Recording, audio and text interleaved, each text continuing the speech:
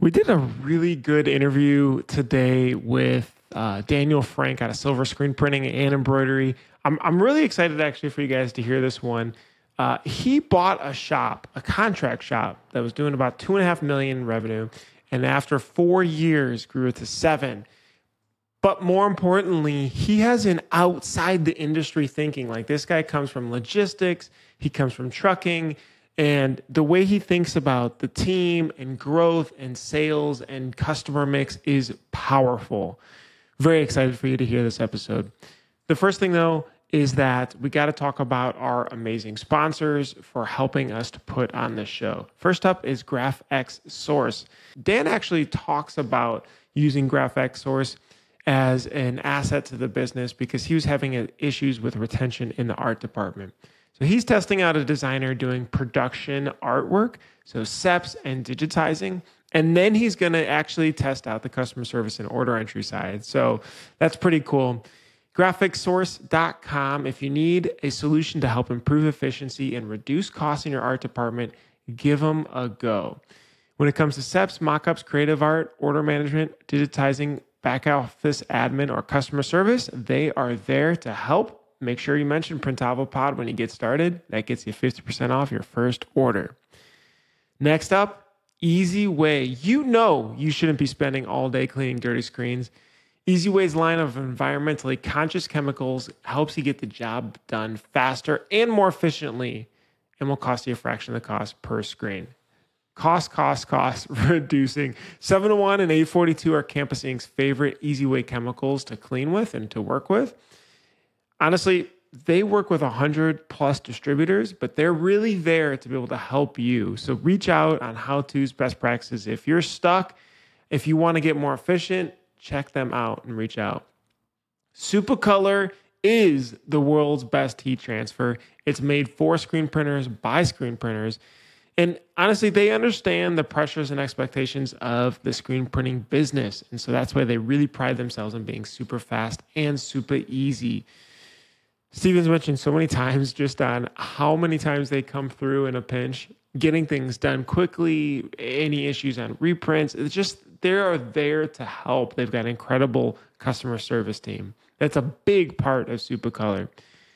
And honestly, a big part of being a partner that you need to help you grow your shop. Mention Printavo and enter in the code Printavo15. That gets you 15% off your first order. Last but not least, Multicraft Daddy. Go to multicraft_daddy and shoot him a DM. Why? Because he's giving out PMI tape every single week to people who send him a DM. For over 50 years, Multicraft Screen Printing and Digital Supplies have been providing you with top brands at competitive pricing. And if you mention the Printavo Pod, you get an extra 10% off your first order too. So send him a DM. He loves to be able to chat with you. Thank you, Dave, and the team. We appreciate you. Let's jump into the episode. Dan, I was going to say Nick Wood introduced us. If you could describe Nick Wood in like 3 words, how would you describe him? The ultimate sales guy is what popped in my head. He's just classic, really good guy, very outgoing. Love the guy to death, right? So he's just perfect for the role, if you ask me. Do you guys use GraphX? We have one outsourced in Honduras for art, but we're thinking about bringing on a couple more. Why'd you get into that? Did you have them in-house and someone left? Or We have in screen print, we have 4 artists, but we just felt like, it's hard to train and get a good artist and we would lose them. And, so we felt like it was worth a try and it's worked out really good for us. So we're going to bring on, attrition or growth. We're going to bring on another one. And then he also has customer service. So, we're thinking about doing some order entry stuff with him as well. Do you feel like, okay, what are there specific things that they do like very specifically, and then your artists in-house do something different?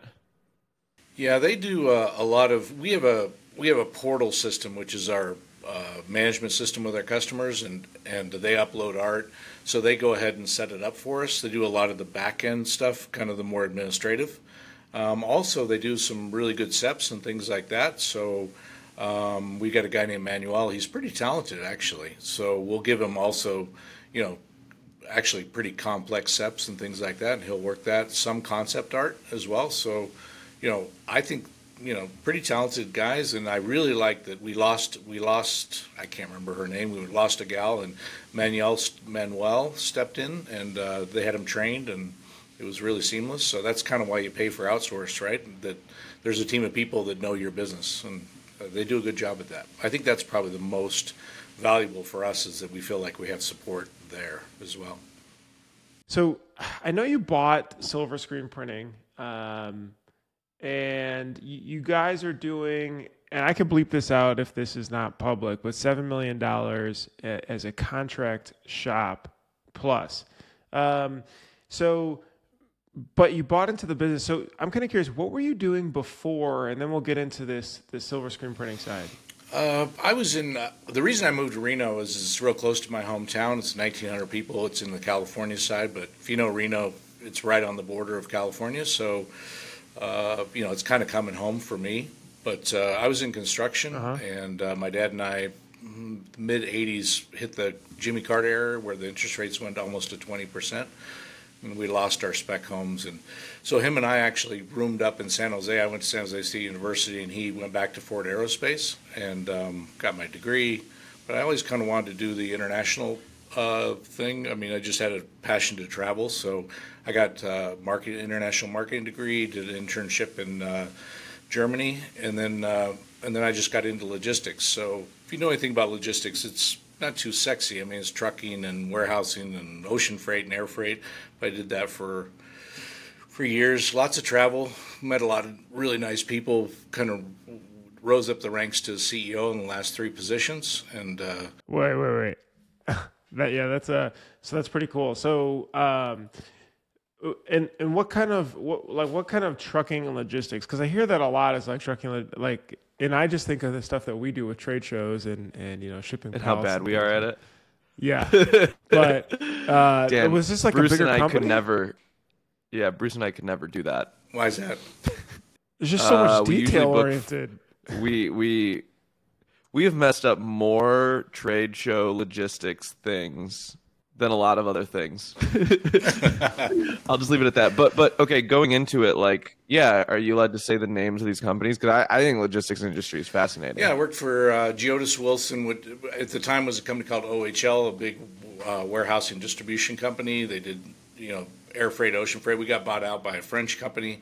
I decided to depart with the buyout, and that's kind of the gig when you're, you know, when you rise up a little bit. Especially, there's a lot of merger acquisitions, so you kind of, you know, you're on. I came on board with that company as kind of a group of about 9 executives to save the company, which we did, owned by private equity. So when they sold, we kind of all went our different ways. I went to a private company called Weber. They are a big warehousing distribution company in LA. So I moved to LA and ran that as a CEO. About almost 1,000 employees. I don't know, 4 or 5 million square feet of warehousing, trucking. You know, we had lots of power units and stuff. So that company was struggling as well. We turned that around with a team of people, and you know, that was a good gig. It was. Wait, what is your approach as a professional CEO coming to a company of that size? You said not performing super well. How do you look at it to say, okay, here's the systems I'm going to, you know, think about, or methodologies I'm going to think about to be able to turn this thing in the right direction? Yeah, I think assessing the team and really assessing, you know, the areas where they're making money and they're not making money. In that situation, I had to close a lot of facilities, downsize the company probably to about, 600 employees, so a lot of layoffs, very difficult. You know, I was kind of the turnaround guy, so you go in there and it's a tough job, but they had a good executive team, and so we just really looked at the technology which was behind. We looked at the facilities that were losing money and the verticals that were in that, you know, and then we had to assess all the clients. You know, can't speak about how bad it was, but it wasn't great at all. But you know, I kind of just got into become what's the most in the industry is called a turnaround CEO. I'm not sure that's just logistics, but you know, you got to be the guy that goes in there and makes all the hard choices, right? And And then, of course, sales is really, really important. So, we had about 9 salespeople. I brought it down to 3. And then just the real effective guys. And, I was on the road constantly meeting the customers and working through the process of getting us to profit. We did it in about 15 months, so that was pretty good, but very stressful for sure. That was an independent owner. His name was Nick Weber, and he's a great guy. He's in his 80s, and he sold to private equity as well. It's kind of you get into this save business, and it's lucrative as a CEO for sure, but it's you got to be on your game, and you got to be fairly aggressive. When you get rid of the unprofitable parts, how do you start? Is that the rebuilding phase then with the team, and then the doubling down on what works? Yeah, one of the things that I found is that there's a lot of bloated areas in companies that have traditionally gotten to the spot where they're losing money. So you've got to really refine and downsize the areas that are not effective. For example, accounting was struggling. The CFO was really over his head, so I brought in a new CFO, and she was really, really good. She's still there, and then the other problem with logistics, which I found also in screen print, is that half the customers weren't making money. So you've got to, and it's not always raising rates; it's really finding out if it's a fit or not. So it's kind of hard to educate on where, but if you have a 300,000 square foot warehouse and you have 50 clients, for example, I would bring those down to 15, make the hard choices to bring it down to 15. You have to be kind of fearless because you're going to end up with empty space, and then you have to backfill that with customers that are profitable. So it's kind of a double-edged sword. You're downsizing and you're upsizing at the same time, if that makes sense. This is, okay, Farag, this is like the whole thing where this is, if a CEO came into your business today, what they would do, this is what I'm always interested in, because it's like, I think people who start the business versus come in later have such a better perspective of what's going on, where there's maybe a lot of passion projects or no, it'll work, or you keep spending dollar after bad dollar. People are harder to really part ways with if it's, I got to rehire, I got to do this, and it ends up that folks just stay around a long time who may not be a good fit. But you have that like, whoa, what's going on here point of view. Anyway, that's why I'm interested. Yeah, I mean, I think it's harder to say no than it is to say yes in business, and seasoned executives that are non-biased know how to say no. Like, it's so hard for me, Dan, to say no to something I really want to do but shouldn't do it in the business, right? Either that might be equipment, that might be taking a job, that might be giving them a price break, that might be all those different things. I feel like when you're the owner, founder, you're kind of a bleeding heart for your customers, right? And I feel like that is like one of the deadly sins of small business owners. Yeah, there's a lot of emotion, I think, that goes into business, and I think that's great. But sometimes, when a company's in trouble and they're not going to be able to pay their bills, you have to make those hard choices. I think with the customers, I mean, for sure. I think also, I was thinking while you guys were talking, it's also internal as well. Like at that company, there was 3 legacy salespeople that hadn't sold in years, but they were just camping on their accounts, right? So they were highly paid, and I couldn't really get them to kind of re-engage in hunting instead of farming, if that makes sense. And so, it almost like the customers and them went at the same time. Not something you enjoy, but it's, the way I looked at it is I was hired to do a job, and I need to be objective and I need to be fair, but I also had to make rapid, fast choices to make sure that the company became stable. How do you do that with some of the people that have been there but aren't probably performing as best as possible? Unfortunately, you don't have a long timeline, but one-on-ones, really sit down with them and try to make sure as clear as possible that you're explaining the objective and how critical it is. But I think sometimes, kind of like you said, Stephen, is that they don't really believe the landscape's ever going to change, and they just kind of go through the motions and they think, well, here we go again. But unfortunately for them, that's not the case, but you're trying to your best to educate them and say, no, this is really, really important to get your support. But you've got to get support as quickly as possible. How do you like? Do you get like? How do you stay fresh so you're not complacent then over time? Because I wonder if part of it is yes, there's the emotion side, and then maybe the other part is they've been around for 10 years or whatever it is, right? And so how do I don't know, how do you still have that even okay, running Silver Screen, maybe like okay, 5 years later, a couple people probably aren't the best fit, but I don't know, they've been around, they'll fix up, and then you look back another year and they're still doing the same thing. Do you kind of look outside, or do you just try to make it very analytical and it's like they're either green or they're red and they've been red for 3 months and so this has got to change? Yeah, with Silver Screen, I mean, it was it was a good company for sure, but they're been in business since 2003. The owner kind of began to burn out and really shift his priorities toward his family and different things. So, but a really great guy, by the way, is he's still on as a consultant. And one of the reasons I bought the company is I could tell he's just a good guy, right? And he really built a good company. But there was some areas in the business that need to be addressed. But COVID hit by about the time I was, I had a lot more patience here because the company's making money. Just trying to get to know folks. But about 7 months in, COVID hit. So we had to shut down. We were not considered an essential company, I thought. And then we reopened with 12 people. So we went from 43 to 12. You kind of pick your best 12, right? So we did furlough everybody, but, some people I didn't think were a fit to come back. So I would say that, COVID kind of helped that sorting process out a little bit, if that makes sense. Yeah. So let's talk about. I think the same. I say a lot of times COVID was the biggest reset button on my business, where you take it down to the frames and the bones, and then you just slowly start building it back up. I think a lot of us would argue that happened, and then you didn't feel as guilty, right? Because your employees either got unemployment or furloughed or whatever that is. So, could we talk a little bit about the M&A process? Like, how did you? It's obviously fascinating that you're now, an executive in logistics. Now you're like, okay, I want to come back home. Were you searching for a screen printing company? How did this all come about? Yeah, true. You don't see that very often, by the way, if that is the case. Is there a Facebook group I don't know about? Buying and selling your My shop. buddies come and visit, and they walk around the shop, and they go, what were you thinking? And I said, but my whole thought process was I'm a B2B guy. I don't want a pizza parlor, right, or a retail shop or anything like that. Because of logistics, I support it. Logistics companies support the manufacturing.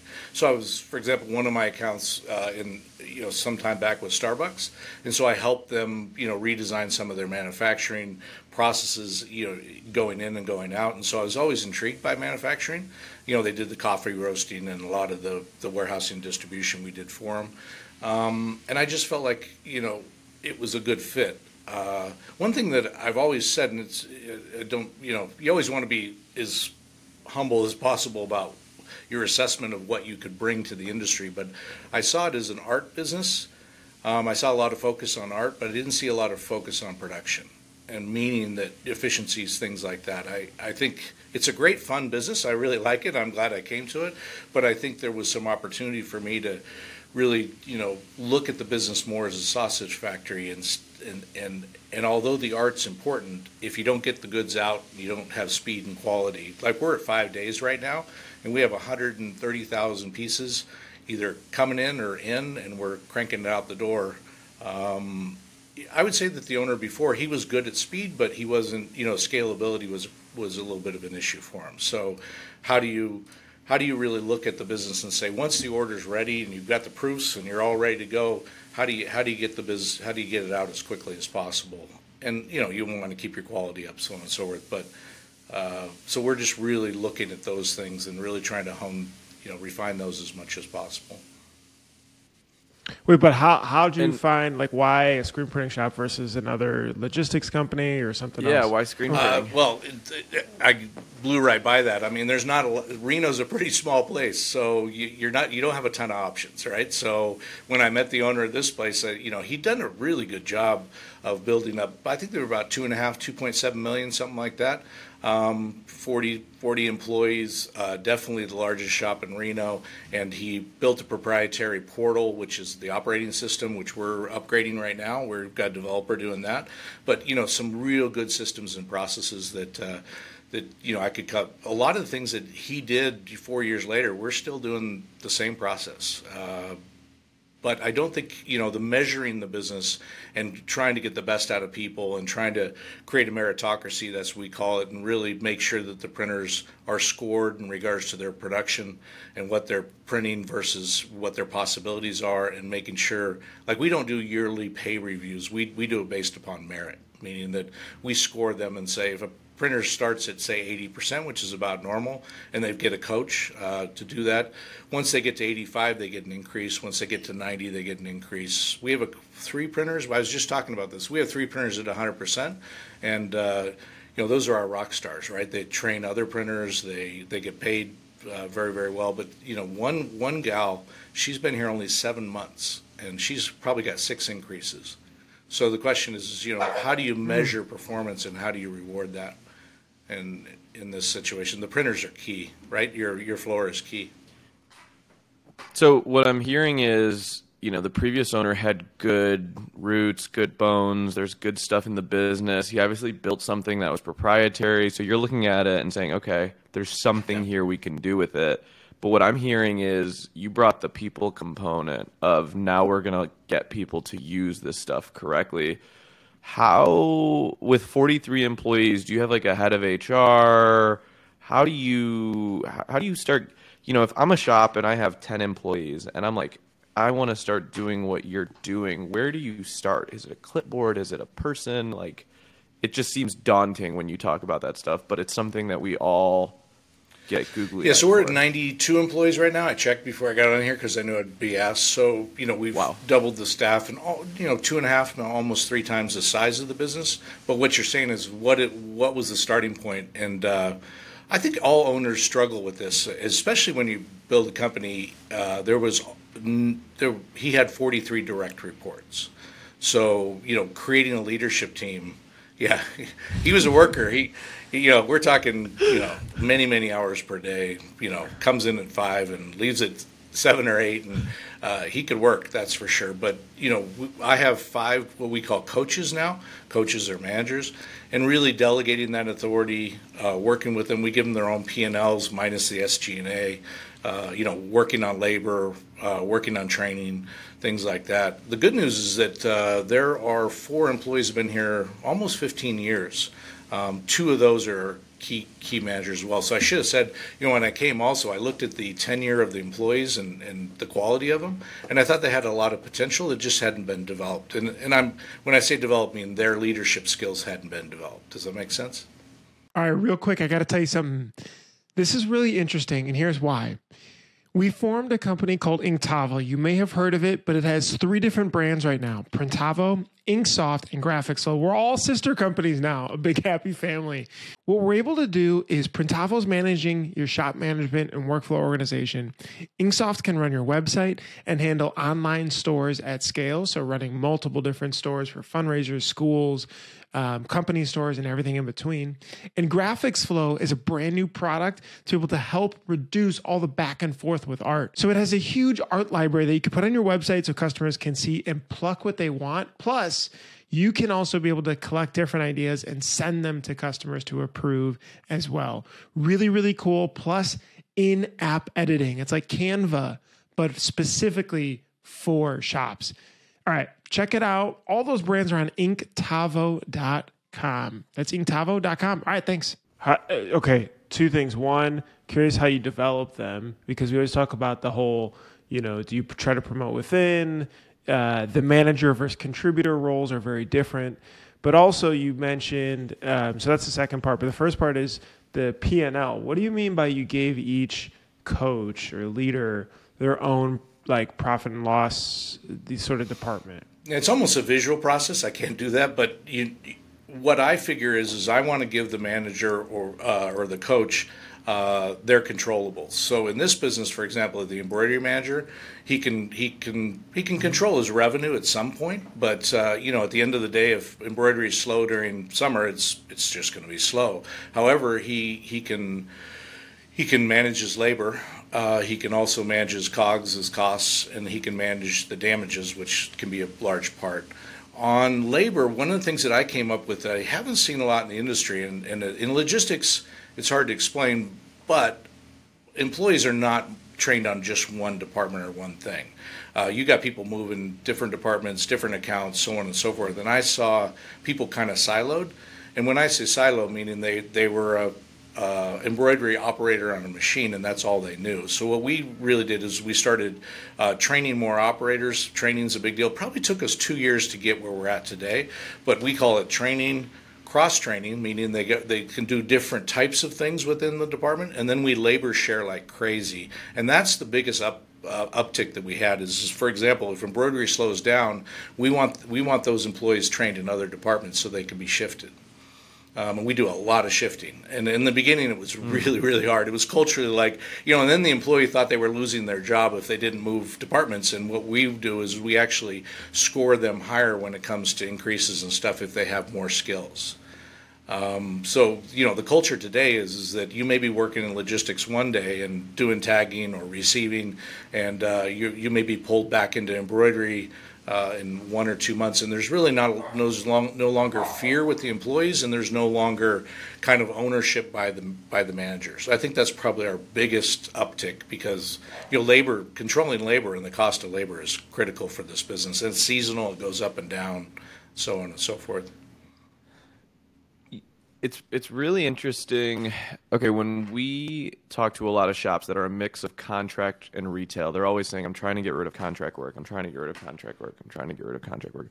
Whereas you have turned contract work into a science. You kind of said it earlier, like, you know, sausage manufacturing, whatever that might be.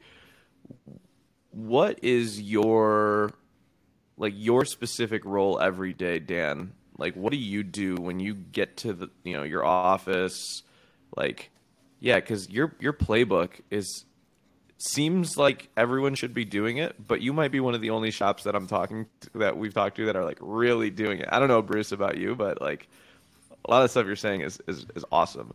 So like, what's your day-to-day? Well, I started out in sales, so you know, my role in the company is to bring in customers. The good news about contract is you don't need 10 customers a month. 1 or 2 is fine, right? Because it takes time to onboard them. I also shifted the focus from local. We were 70% local, probably 50% promotional companies. So what I thought is let's focus outside of Reno. But if you know Reno, S&S and Sanmar are here. There's a huge UPS hub. We could serve the West. So my whole mindset, I kind of sat down with myself, if you would, and really, and I kind of just took this on my shoulders to say, what do we need to do? And I thought a few things. So number one, go from a local printer to a regional printer. Stay with what I call business to business, which is contract. Don't get distracted by retail. And I don't mean that's a bad strategy for another company, because I heard it like, oh, you want to buy the garments. And I thought that's just not our gig. We don't have a big front end, and I didn't want to build one. And then sports and promo were kind of the things we did. And I felt like getting after into retailers, it's not retail, but retailers, and supporting them. Like we don't import, but 40% of our business now is retail. It was 0 when I came. And, we built racks. Of course, I'm a logistics guy, right? So I told them, hey, bring your imports here. I'll pick your garments. I'll go ahead and, do the printing and then ship to the stores. So that was a big item. Also, I thought the uniform companies were, a good vertical as well. So I know everybody uses the word contract, but the way I look at it is we had to make a decision, and it was done by the owner before, and I supported it, was let's support businesses. I know everybody uses the word contract. When I came in the business, I thought, oh, great, contracts. There's no contracts. I thought, oh, where's the contracts? But no, there's nothing. There's no contracts. But I realized it's garage shops offering contract and pricing. And I also found contract is getting other business from other printers that were full. And I thought to myself, so just to make sure you guys are clear, we don't do that. we support businesses, and we'll support them in any way possible, from inner tag printing to ship to home to ship to stores. We do tagging and bagging and all those the fulfillment was not a product here, but we rapidly built that. So if you think about it from my perspective, or if I'm communicating properly, sure, we're a contract shop, but we're really we serve companies that serve customers. We don't serve customers directly. We provide the support that's necessary, and I think you have to build out those. I think diversifying into different verticals, and also trying to figure out what more support can we do. I mean, it's pretty cool for retailers to be able to ship their imports directly here, and for me to be able to rack them and then pick from there. We have one client that closed down a 30,000 square foot warehouse, re-engineered their entire business model, and they don't touch anything anymore. We do everything for them. Does that make sense? So the whole growth of the people side is big. How are you determining that versus the internal promotion to one of these coach roles versus trying to find someone that has the experience? Yeah, I think that the one thing that I could have ended up in trouble had it not been such a solid buy, again, the integrity of the owner and the longevity of the employees, is that I don't have the technical expertise in this business, and had I lost some of those managers, I think I could have been in trouble, because it's a very technical business. My screen print manager's been doing it for 14 years, right? So helping them learn leadership, pretty common leadership items, if you would. I don't know, items is the right word. Skills, if you would, and teaching them how to mentor and raise up captains, which we call captains as supervisors, and how to create delegated authority. How do they would come to me with every question, and I would tell them, I'm probably the worst person to talk to. You got to use your expertise. What resources do you need? Right? Does that make sense? And so developing that trust. But the different, I'm sure you needed to fill some manager slots too, right? In this, because there's 5 people reporting to you. Did you promote from within? That's a good question. I promoted. Funny story. I had the owner. His name is Dave. Dave asked me to walk the shop and look around for the guy that had the most potential, and he was the lowest paid guy, and he was kind of a partier, and he's just a fun guy though, and I could tell he was really intelligent, and I need a logistics manager. Because we just hadn't built out, and we were going to build out fulfillment and all this stuff. And I just started mentoring him and sitting down with him and say, hey, what do you want? What's your goals for life? So on and so forth. And now he's one of my key managers. It's a great success story, but mentoring him and really seeing the potential in him, right? Where maybe other people didn't. And then customer service, the same thing. We had a young lady. I did have turnover of our customer service manager. She'd been here 8 years. Kind of a little bit of burnout. It's not an easy job, but the gal that in her early 20s, and she's just on fire. She's doing a great job, and she's very mentorable. So I would say, to answer your question, I think the key with leaders is that they're listeners and they're learners, right? And that we could develop a rapport and that there's trust. I feel like when I finally am to a point where I have a really good leadership team around me, they are going to do better than I would ever do in that role, right? From an expertise or a task maturity standpoint. But I think that humbleness, that I'm always going to be a learner, the biggest turnoff I get when I'm trying to find a leader is the know-it-all. Oh, if I have a know-it-all, this is not going to work, right? Or I have an answer to everything, or I'm always going to just do the most or win. It's you want a humble, modest, someone that's going to just learn and listen. Because I think what you said there, Dan, is I sat there and I mentored him on life. He'll figure out the role. I'm just going to be a good coach for him. Okay, you use the word coach and captain, and you made the reference to sports. Do you run your business like a sports team? Is there sports a big emphasis on that? Well, I just went with it. I think it's kind of fun and cool. But yeah, he was a big sports guy, and we did a lot of sports. At the time, Eastbay was we were the West Coast solution for Eastbay, and sports was probably 35 to 40% of our business, team sports. BSN bought out Eastbay, kind of gave us the opportunity also in a little bit of a crisis to pivot away from team sports percentage-wise. We're less than 20 now. But to answer your question, yeah, it's a very sports culture here for sure. And again, I like sports. So, I think that the problem with team sports, and I know, Stephen, you're in that sports and school area, is that if you're just team sports, you've got a game coming, right? And it could be very destructive for the shop if it's 50% of your shop. So retailers, for example, it's a sausage factory in the sense that as long as you're hitting their time frames, they don't care if it's Wednesday or the next Wednesday, as long as you're doing what you've contracted out. So.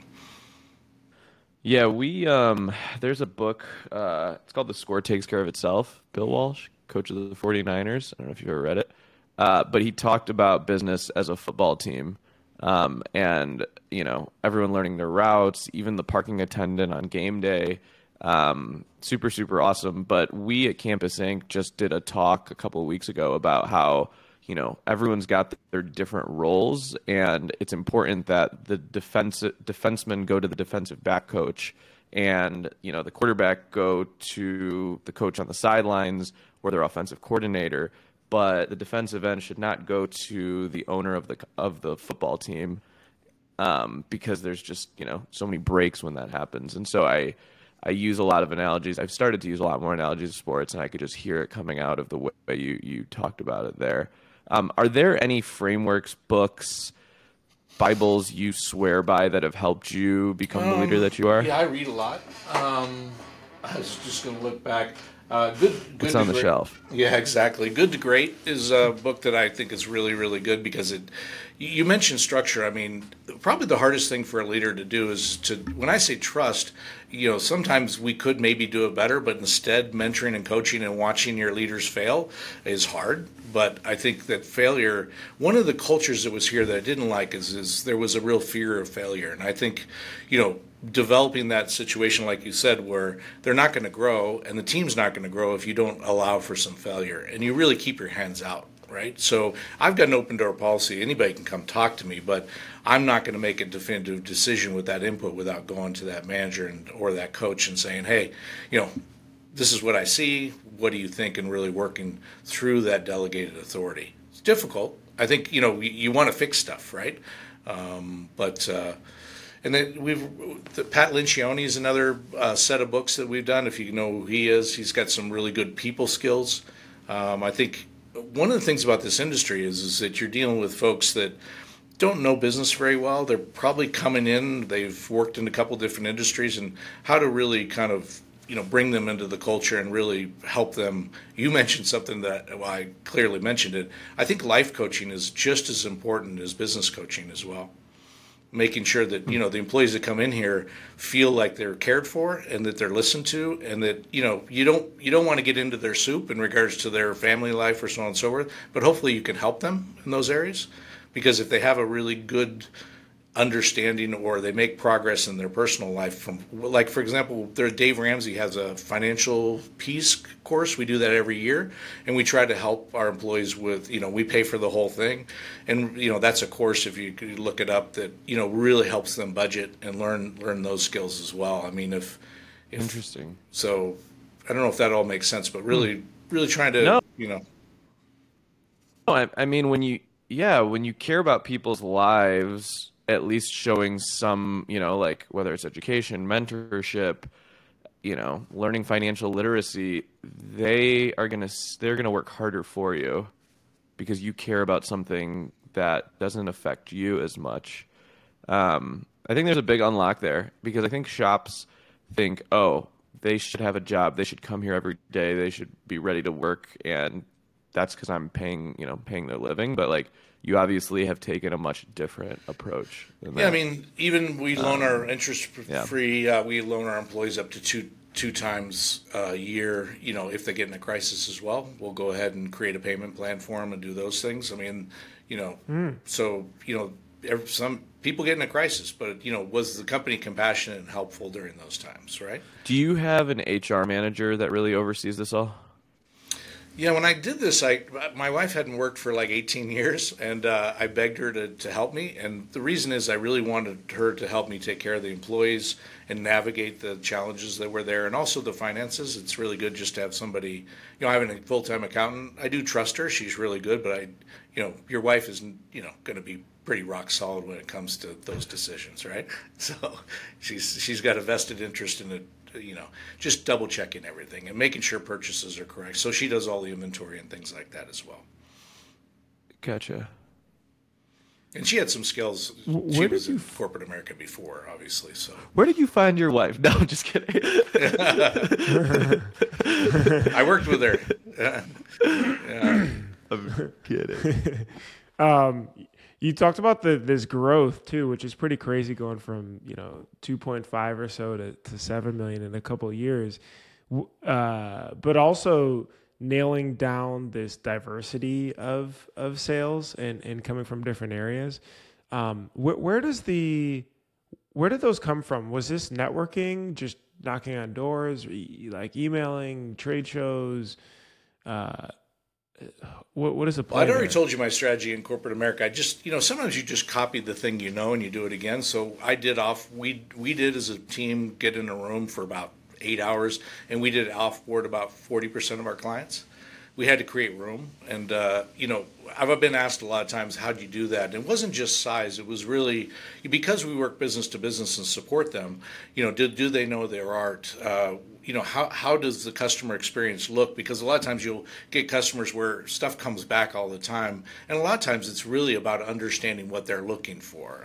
Do they know garments? Do they how do they work with us? Is it seamless? So on and so forth. So that was probably the first step to the sales, and that again, I told you that's kind of my DNA. I look toward the existing customer base, and it's kind of a leap of faith, right? I mean, you have to say, if I'm wasting my time with the 40% of clients that are maybe not a good fit, or it doesn't fit our model, so on and so forth, hanging on to them is not working.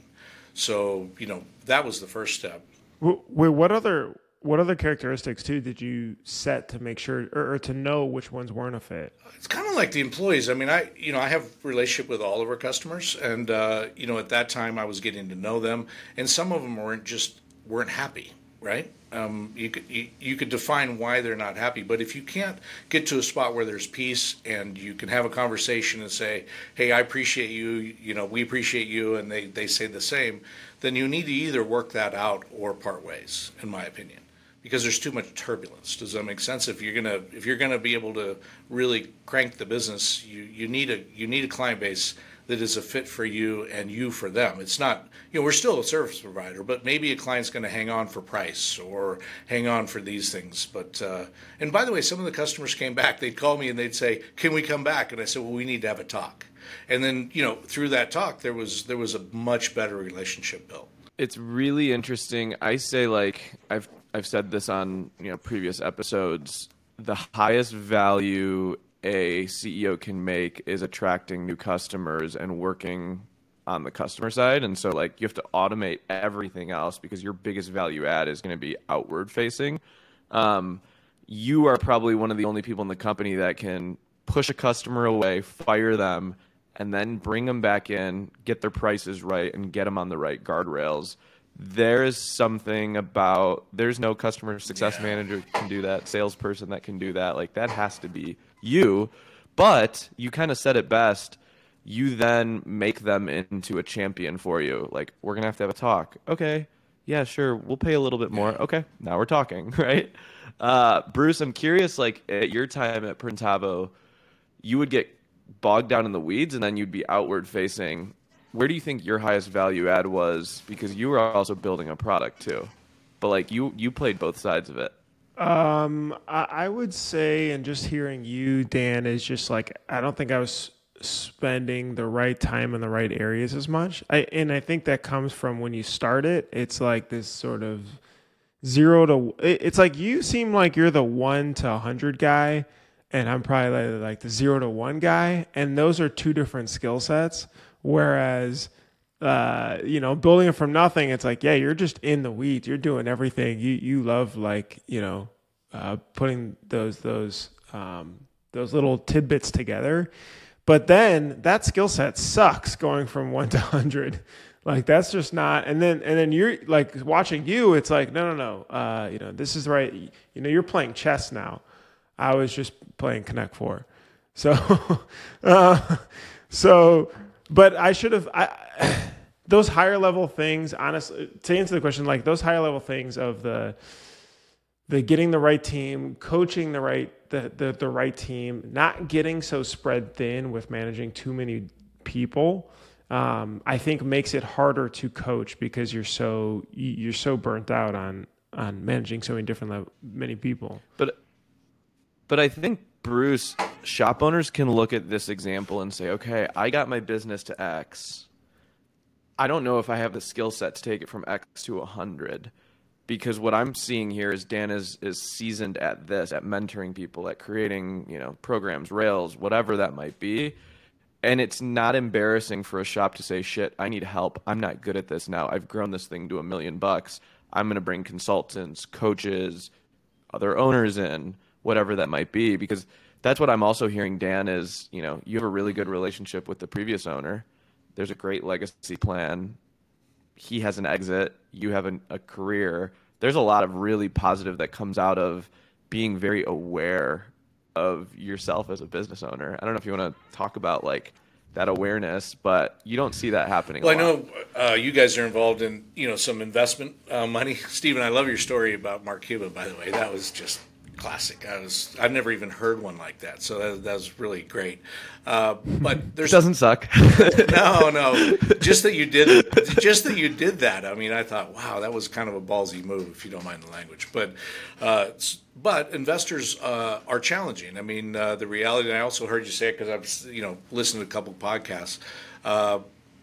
For me, I just decided, I want to focus just on I want to use the skills that I brought, and I want to focus just on the customers and the employees. It makes it a little easier, to be honest with you, because I was serving the owners. As you probably know, Steve, right now, you get a lot. And by the way, it's necessary. If you're going to have investors, they're going to have questions, and they're going to need those things. So I feel like this is kind of a dream for me because the owners went away. They're just gone. So I'm like, oh, now I can focus on the business.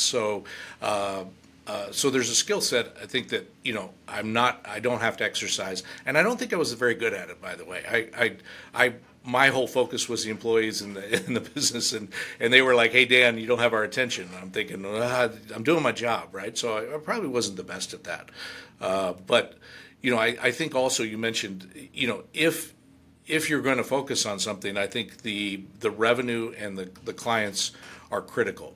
We say employees first, and I would agree with that, but without the customers, you're not going to be very successful. So, what I tried to do when I got here is really look at the things that I thought were great with the company, and then look at the challenges.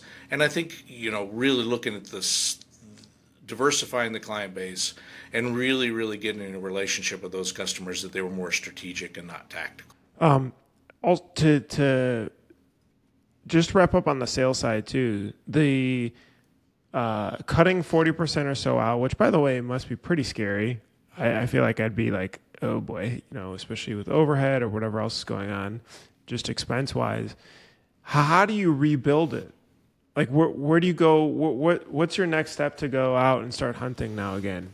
Yeah, and I kind of blew by that question with you, so it's a good one. We did it in the peak season when we were busier. We couldn't meet demand anyways, right? So it was we just decided, hey, if there's ever a time that we need to refine our client place, let's do it now. So we did that, and we did it as a team, and it was a great exercise. Then of course the stress of knowing that, hey, peak season is not going to last forever. We need new customers. Then I began to look at, there's a tool out there that I use called Seamless AI. There's lots of them, Zoom Info. But what I started doing is I looked at, okay, we want to get into clothing brands. And then I would do the research on clothing brand companies, and I would create a target. Like even when I walked in the door, I picked 5 companies I'd like to do business with, and 3 of those are customers. Took years, right? But really, targeting, I don't think referrals are great. And I've been criticized for saying that. I think for referrals are okay, and there's nothing better than a client saying, hey, you want to use these guys, but is that a fit for your business? I think it's better to go out there and say, hey, this is what solutions we can do for you, Mr. and Mrs. Prospect, right? Does that make sense? And then really, I send out about 20 to 30 emails per month that are targeted to the clients that I think would be good fits for us. And I do all the research on the company. I send them a personalized email, I use the CRM to, help me with efficiencies, but, and then I don't think phones are that, if what they'll come back and, if they come back and say, hey, we'd like to learn a little bit more, I try to get them into a Zoom call. We have in a conference room and bring in the management team and, try to listen to them and figure out, they can speak about their expertise and we can learn as much as we can about theirs. So I always say if we can get a prospective client to a Zoom call, the chances of closing are very, very high. But I think targeting and really, really looking at who do you want to be and what clients fit where you're going is super critical. And these tools now, this Seamless AI, check this out. I mean, you can find out, unfortunately, their cell phone number, their personal email, their work email. I mean, but you can find out the job titles of a company and who's doing what. And be able to be pretty sure who you're talking to has a role in the decision for us. I think it's really interesting that there's no magic pill you can take your business to grow it. There's still that, hey, I'm going to make a list and prospect 30 of them, and I'm going to get a hold of them, and I'm not going to stop until I do, until they say no to me, right? It seems like, Dan, you kind of have this formula in your head of, okay, if I can get 1 or 2 more contract customers a month, I can grow my business by this. Do you know what that number looks like for you? Like, what is your average value of a contract client? Like, do you try to measure those kind of things and play a game with yourself? I definitely don't think anybody doing under 20 grand a year is a good fit for us. But we're looking for those 100,000. A good $100,000 client is in the top 40 or so of volume. I think those whales are great, but they don't come very often, so you don't want to shoot too high. But and really find, for example, in uniforms, we work with different uniform companies, and there's a lot of independent uniform companies out there. And I've been spending time telling them, hey, we know uniforms, we know what you're about, we do personalization, we do ship to home, things like that, and put that in the package that I send to them. Gotcha. What do you think over this journey? Because you bought the shop, what year is that again? Is it 2018, 2019? It's been 4 years this in June. Okay, so 4 years. Pre-COVID, right before? Right before, yeah. 4 years, like 3x almost the growth. It looks like a pretty darn good track record here. Like a really good team and everything. But what do you think you would have done differently? Not bought the company right before COVID. No, just kidding. But I wouldn't have known that. It was. Yeah, that was pretty stressful stuff for all of us, right?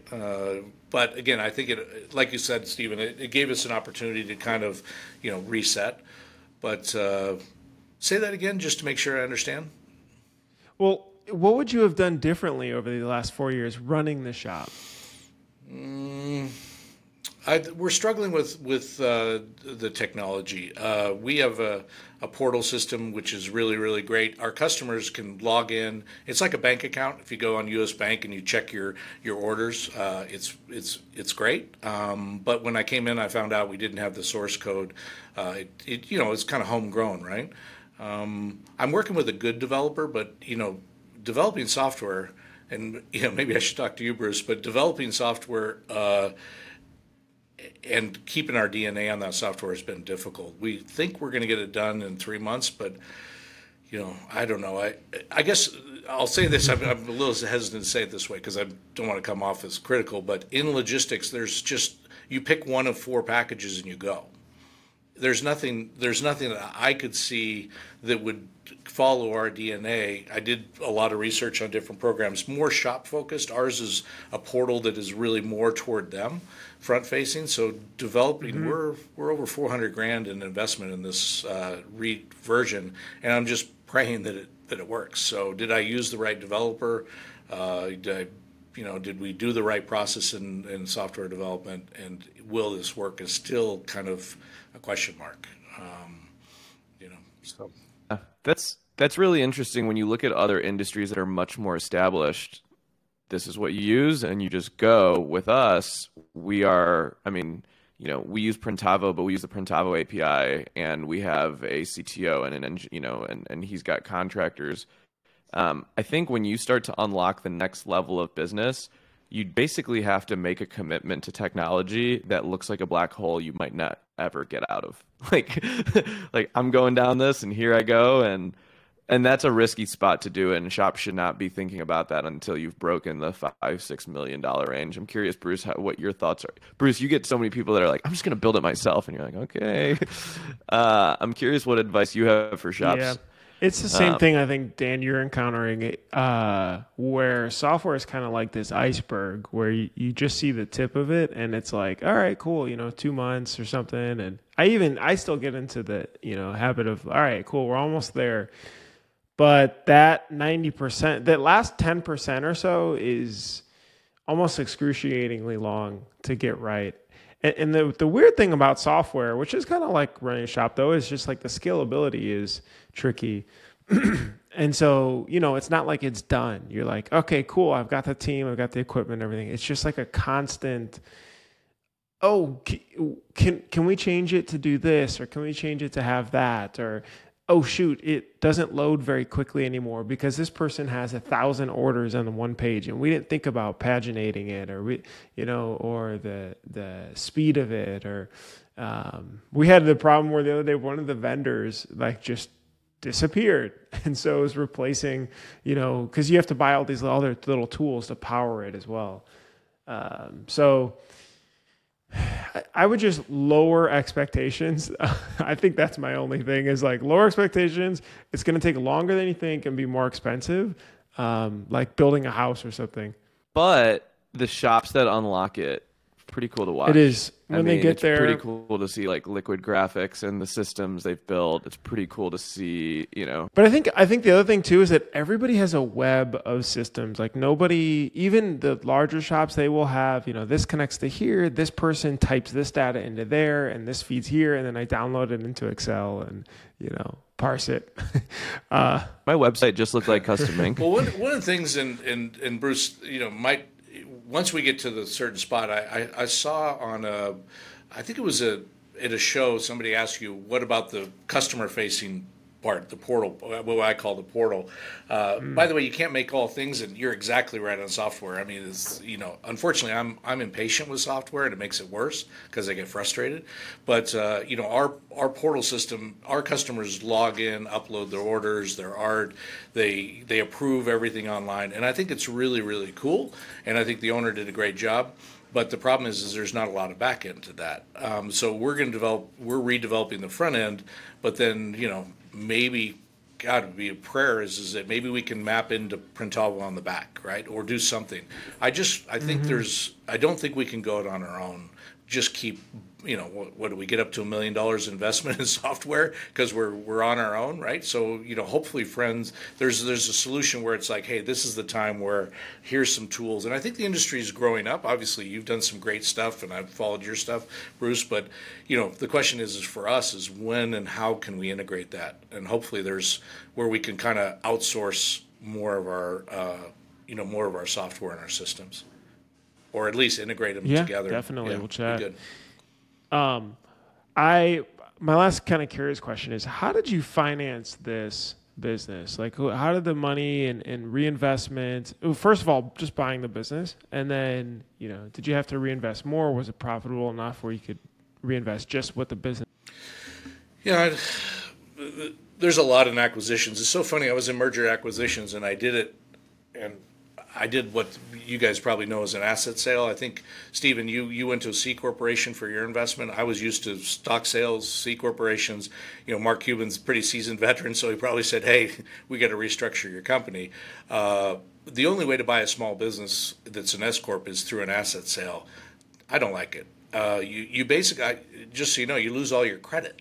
Right, I had to use my personal credit on the business because it's a new EIN number. I made this a C corporation. I said I'm not going to go through that again. If somebody wants to invest or buy the business, it's going to be a stock sale. So, as far as capital, that created a lot of constraints on capital. I've pretty much bootstrapped this, and that's not what I envisioned. Pretty tough. Also, you mentioned when I bought the company, I didn't understand how old the equipment was and the liability of the capex. So I still would have bought the business. It was a fair price, but I did not budget. We have 44 Tajima heads. We only have one machine after 4 years left that's the same machine. Everything else I sold for used and had to buy brand new stuff because it is at the end of its life. The same thing with the the presses and things like that. Again, not a knock on the owner at all, because he was doing the best he could, but I didn't have the expertise to understand what I was looking at. I think we put $3 million probably in capex, something like that, over 4 years. Yeah, but again, you've got to remember, we only had 4 presses, now we have 7, right? We only had 30 Tajima heads, now we have 44, so on and so forth. But still, it was. So to answer your question, that was the part that I didn't, I didn't smile about, and I thought, well, I missed that one. But again, it's just part of the business. Right now, we're in a rhythm where we work with the leasing company, and I just look at it as if I buy this piece of equipment, what is the monthly payment, and what can I make out of it? And a pretty good rhythm with that now. Couldn't do that in the beginning. Did you go in? Did you raise prices on most accounts when you went in? Because I'm sure everything was lower than probably market should be. Yeah. So the previous owner was very shy on price increases, scared to do it. So I'm not. We probably are 34% higher than 4 years ago. Now again, inflation is 1 year we went 22% right in the middle of COVID, right? But I think our prices are marketable. What I will tell you, and I'll say this gently as well, is I think there's some idea out there that screen print is kind of a low-paid industry. We definitely were below market as far as wages. We didn't have any benefits. I just felt like, if this company is going to make it, I have to raise the prices fearlessly, and I have to be able to pay market rates. You don't walk into Silver Screen and make more than a competitive warehouse or so on and so forth. But the warehouses were $2 or $3 higher than us in pay. So, you got Amazon here and Tesla and so on and so forth. I mean, so I just kind of took a leap of faith. I call a lot of the customers and say, hey, look, I got to get the quality. I got to get better retention here, and I've got to get higher quality employees. I need your help. And then And did you raise them? Do you raise them annually too? We did the first year, and then I've just been doing it based upon what I can see as economics, inflation, things like that, and our needs. And again, with those 40%, some of the customers were very unhappy with it, and that kind of made it a little easier for us. I mean, the ones that felt we were of value for a higher price were the ones that stayed, right? I think also medical full benefits are really important. I mean, the employees are only paid $25 per paycheck for their medical. I know people get medical, and then it's so expensive the shop employee can't afford it. Our turnover was pretty high when I came here, and now we've really we've got some the front part of the shop stayed, but the shop turnover was very high. It's fairly low now. I'd like to be better for sure, but it is much lower. All right, Daniel, you are amazing. I think you know so many numbers you just rattled off about your business off the top of your heads, which is really cool that you're so in the weeds and even know that. To know that you raise prices 34% roughly is pretty neat. I know you're on Instagram, so people can follow you. It's let's see, Silver Screen Reno, and is that the best way to reach out to you? Sure. Yeah, that's great. Okay, awesome, Daniel. Thanks so much. Well, great. One of the things, just as in closing, I decided, and Nick encouraged me, is to get a little bit more out there and start meeting some people. I mean, it's been head down, coming home, taking care of an elderly family and things like that. But I'll definitely be, at some of the shows, definitely in January. I always forget that show's name, but I'll definitely be down there. Hopefully, can meet you guys. Yeah. Hey, producers, we appreciate you listening again to this episode. This is Daniel Frank, Silver Screen Printing and Embroidery. We'll see you on the next episode. Thanks so much for listening. Hopefully that was informative. Don't forget to subscribe. Don't forget to like. Don't forget to hit the bell for notifications if you enjoyed this video. If you enjoy all the stuff we're putting out, it's really helpful. We love to just be able to see it. That means that we're doing a good job. To subscribe, hit the bell for notifications, and hit the like button. And I'll see you in the next episode. Bye.